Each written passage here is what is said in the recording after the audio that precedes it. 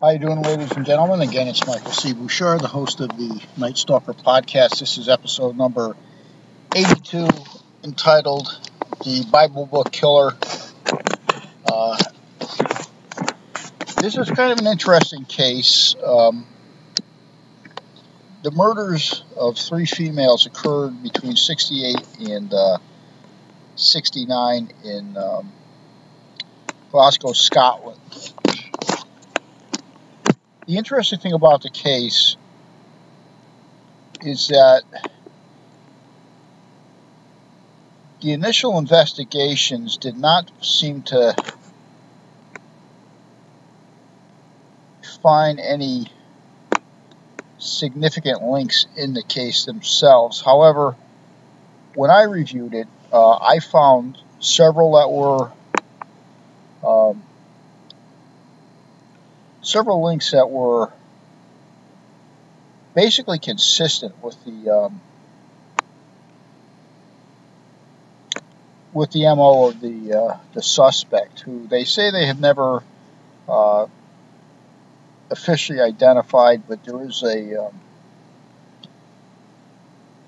is some information that kind of gives you a clue of who it was. The first victim was Patricia Stalker.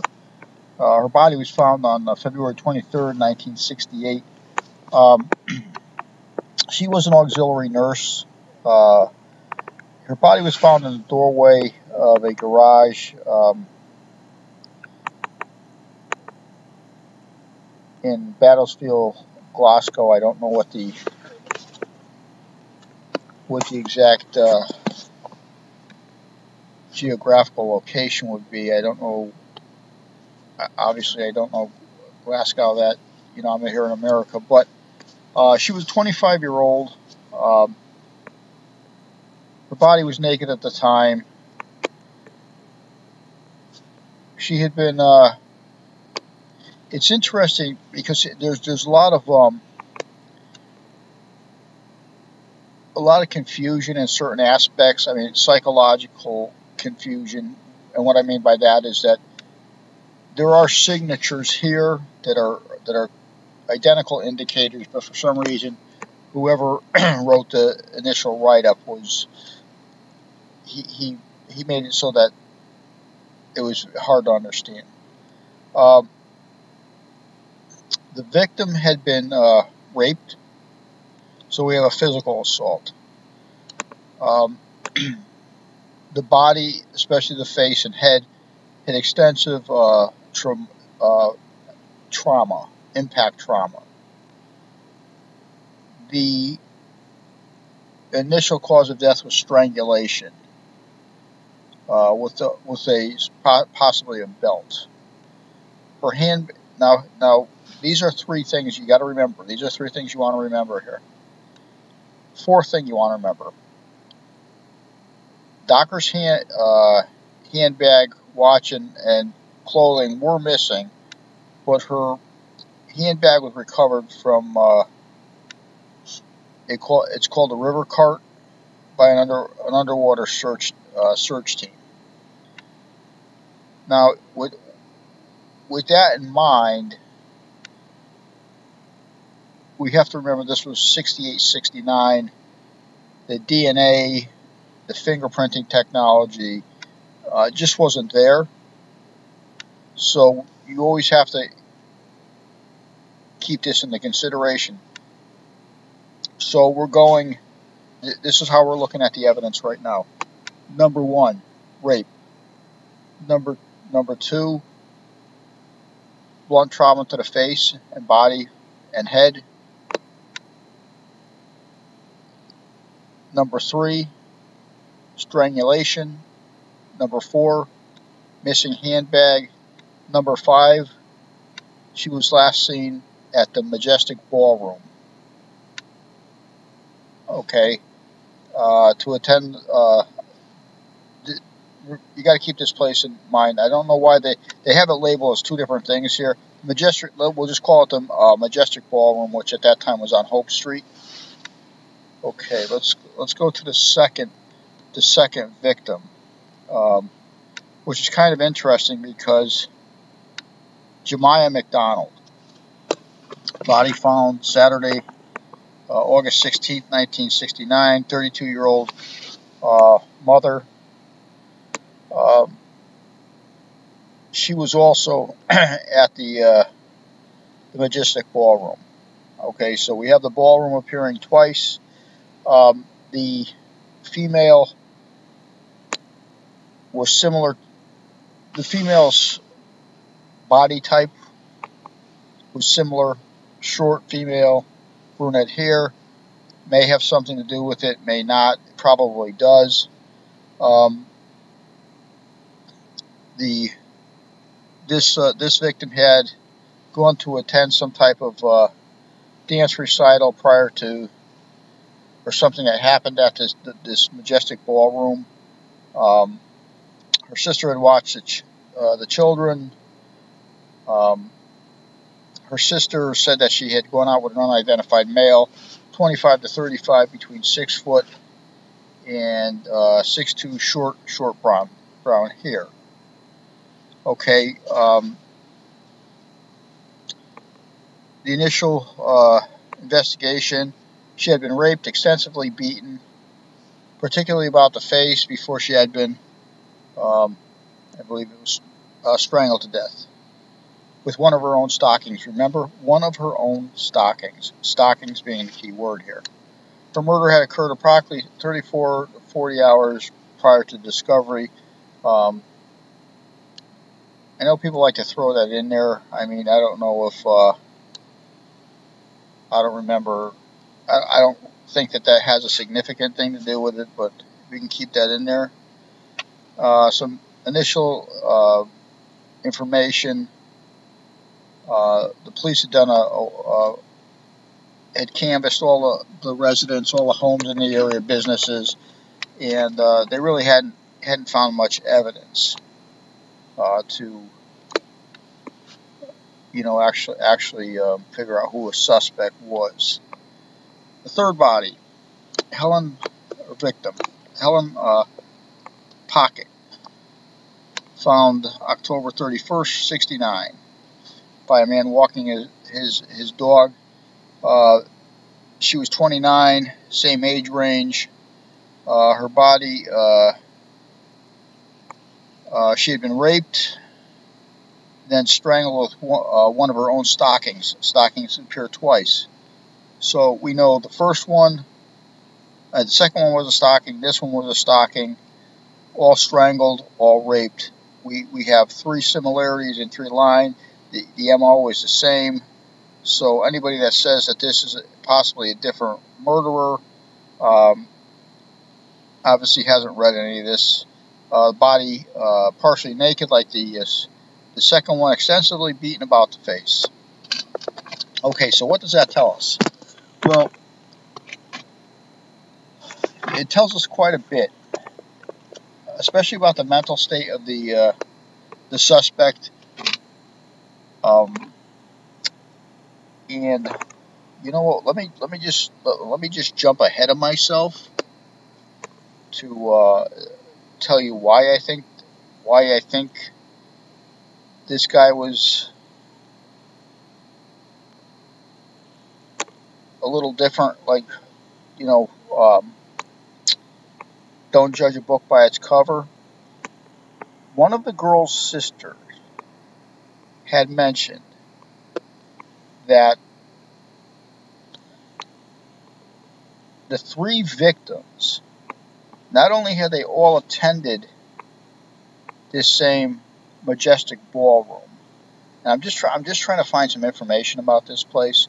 Majestic Ballroom, seen here in 2011. Well, it still existed. Believed to have. They say they believe the encounter. Okay, they believe that the suspect, they call him Johnny Bible, or Bible John.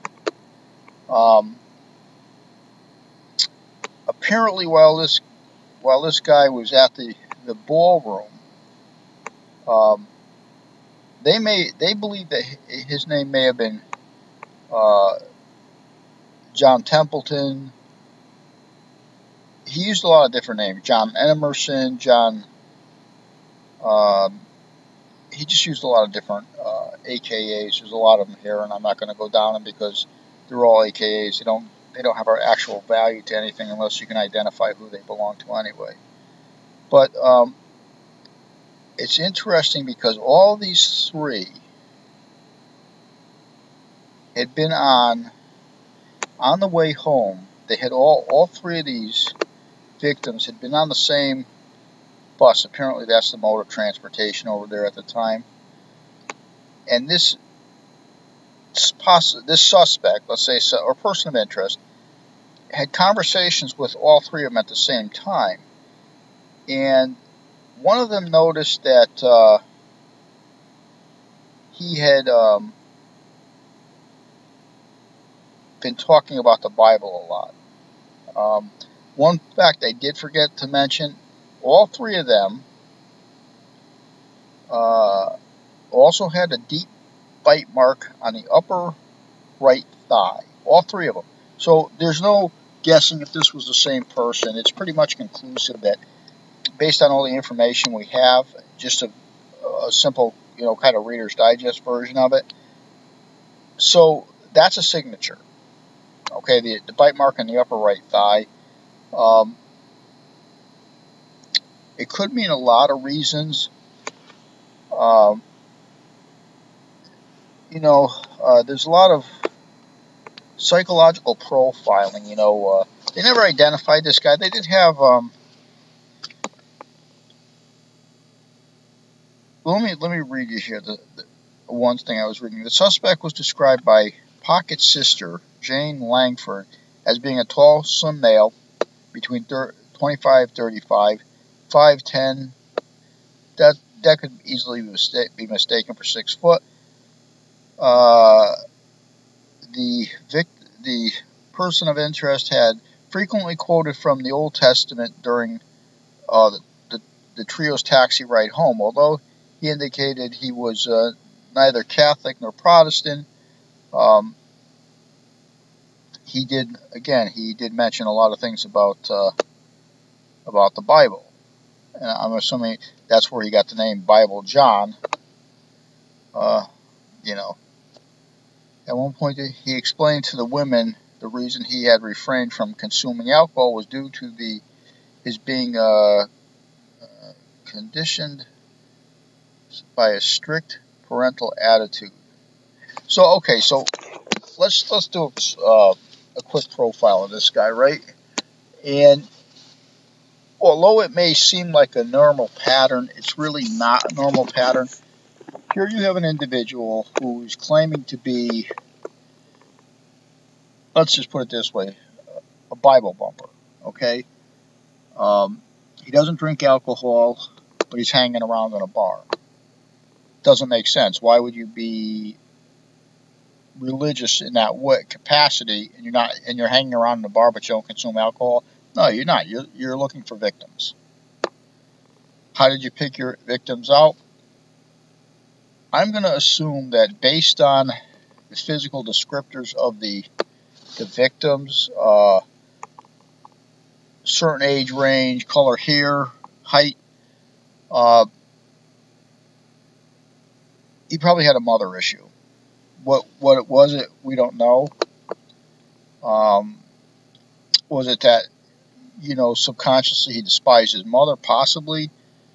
But there was some female in was an ex-lover, an ex-whatever. It could be anything, but what we do know for a fact is that there was a female in or about that 25 to 30-year-old range, short with brown hair, that somehow something happened where he was traumatized. I mean, that's what I get out of it. The strangulation is personal, which shows that there was a deep hatred for something. The beating, that's all. The blunt trauma to the head. Was it to destroy facial configuration so they were unidentifiable? That could be either a psychological thing for him, trying not to associate the identity of the person by destroying the facial features, or by destroying the facial features so that when they pass on to the next realm or wherever, they're not identifiable. It's hard to tell. But you can see there's a lot of things, because in general, people that are religious are not going to be killers. So it's like the coffee calling the kettle black. I'm this religious guy running around with a Bible, but yet I'm raping, beating somebody up, and then strangulation, then biting them in the right thigh, some type of signature. This truly shows some type of psychological disorder. To what degree? Obviously, to a high degree, because he's killing people. There's about 6 or 7 definite links. So, to be honest with you, why they say it's similar, but they can't link them, that's not true, because there's a lot of links in this thing. You just have to actually read it. It's interesting because, like I said, they just have him down as Bible John. There was at one time during this time there was I don't know if they had him listed as a serial killer, but I assume so. I'm trying to find his name. I have it down here in my notes, and if anybody that knows the way I write, I write sideways on the paper. I write over things. I write under things. It's kind of like its own jigsaw puzzle. But you see, there are a lot of things that link all these cases together. I mean, circumstantial, you might say, but no, not really, because think about it. The bite mark is physical, right? Bite marks can be associated, so that's a physical trait. So it's not circumstantial, because each person had a bite mark on them. So it is not circumstantial. It is a physical piece of the crime. You see, and I'll guarantee you, all the teeth marks in those same 3 bites are identical. So with that being the case, them being identical, they would have to come back to a living person, obviously. So there is physical evidence here. What they did with that, I don't know. They did have a couple possible suspects in the case. For some reason, they didn't really name any of them. Actually, now that I look at it, there is a list of quite a few people. I mean, and what, I don't know if they took photographs back then. I'm sure they probably did. To what extent, it's not known. And then they bring in this guy named Peter Tobin, who would, in the 90s, murder 2 teenage girls. It doesn't really say. They did have Peter Tobin, as he was probably the closest person with ties to the Majestic Hall and the physical features of the suspect and any of the other ones. I'm just trying to figure, murder offensive. He was eventually arrested and convicted.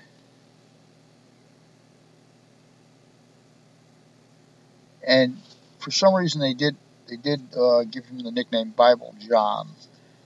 But to kind of get around the case a little bit. Okay, so, and this is basically really a case of linking. Okay, we have 3 victims. We always have additional people of interest brought in. We have circumstances and situations. However, what we're looking at in a case like this is really the identifiable factors that are similar to the suspect's MO or modus operandi, whatever you want to call it. The key one is the bite mark, and what I didn't also include was that the other two, the pocketbooks were also taken like the first one. So there is no doubt that the suspect in the first case is, in the second case, and the third case, are all the same people, regardless of what anybody wants to say. There are speculations on who the killer was. I didn't really do a quick background because I didn't want to get into an hour-long conversation about it. It's an interesting case if you want to look at it. I believe this case is also on Terry Sutton's Savage Watch, which if you have some time, I would suggest taking a look. Go online and put Savage Watch. I think he also does Killer Chronicles. I've done a couple. I was a co-host on a couple of his podcasts. Interesting stuff. I mean, a lot of the stuff that's on there is stuff you're not going to find anywhere on, and it's Savage Watch. As you all know, I haven't started to do any advertisements yet. They want me to do that, but at this time, I just go with my own. I go with my own flow, and quite honestly, I will not promote anything that I do not have personal experience using, like clothing or this and that. And unless I wear it or use it, I'm not going to venture into that neighborhood, not yet anyway. Because I just want to let's handle our dead bodies, unexplained murders, and unexplained disappearances before we get into there. Terry's information for Savage Watch I will push because it's a good same thing, dead bodies, unexplained things. Another person, if you want to, and none of these are paid sponsors of mine. If you go to the Graylin Report, which is done by Micah Hanks, I've done a couple interviews with Micah for Joan Risch and Dennis Martin.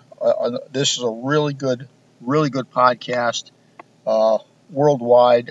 He's a great guy. Him and I keep in contact when he's not running around like a nut. But if you're interested in strange things, dead bodies, and unexplained disappearances, these are the places to go. And until episode number 62, my name is Michael C. Bouchard. I am the host of the Night Stalker podcast. Nothing to do with Ramirez, the Night Stalker from California. He was just a waste of time in a biological space. My Night Stalker is the 1972 TV version of the Night Stalker, which starred Darren McGavin as a newspaper writer and vampire hunter. And that's where the name for my podcast came from. I throw this in occasionally just so people don't get it wrong. I was never interested in Ramirez, and he's just another one of those people that has an unexplained biological existence, had an unexplained biological existence. Until then, remember, if you're in a dark parking lot, dark bar room, dark anywhere where you shouldn't probably be, and you hear footsteps coming up behind you, you better know where the damn back door is, or the front door, or a side window, because if you're not, we'll be reading and talking about you next. Until next episode, this is Michael C. Bouchard, the host of the Night Stalker podcast.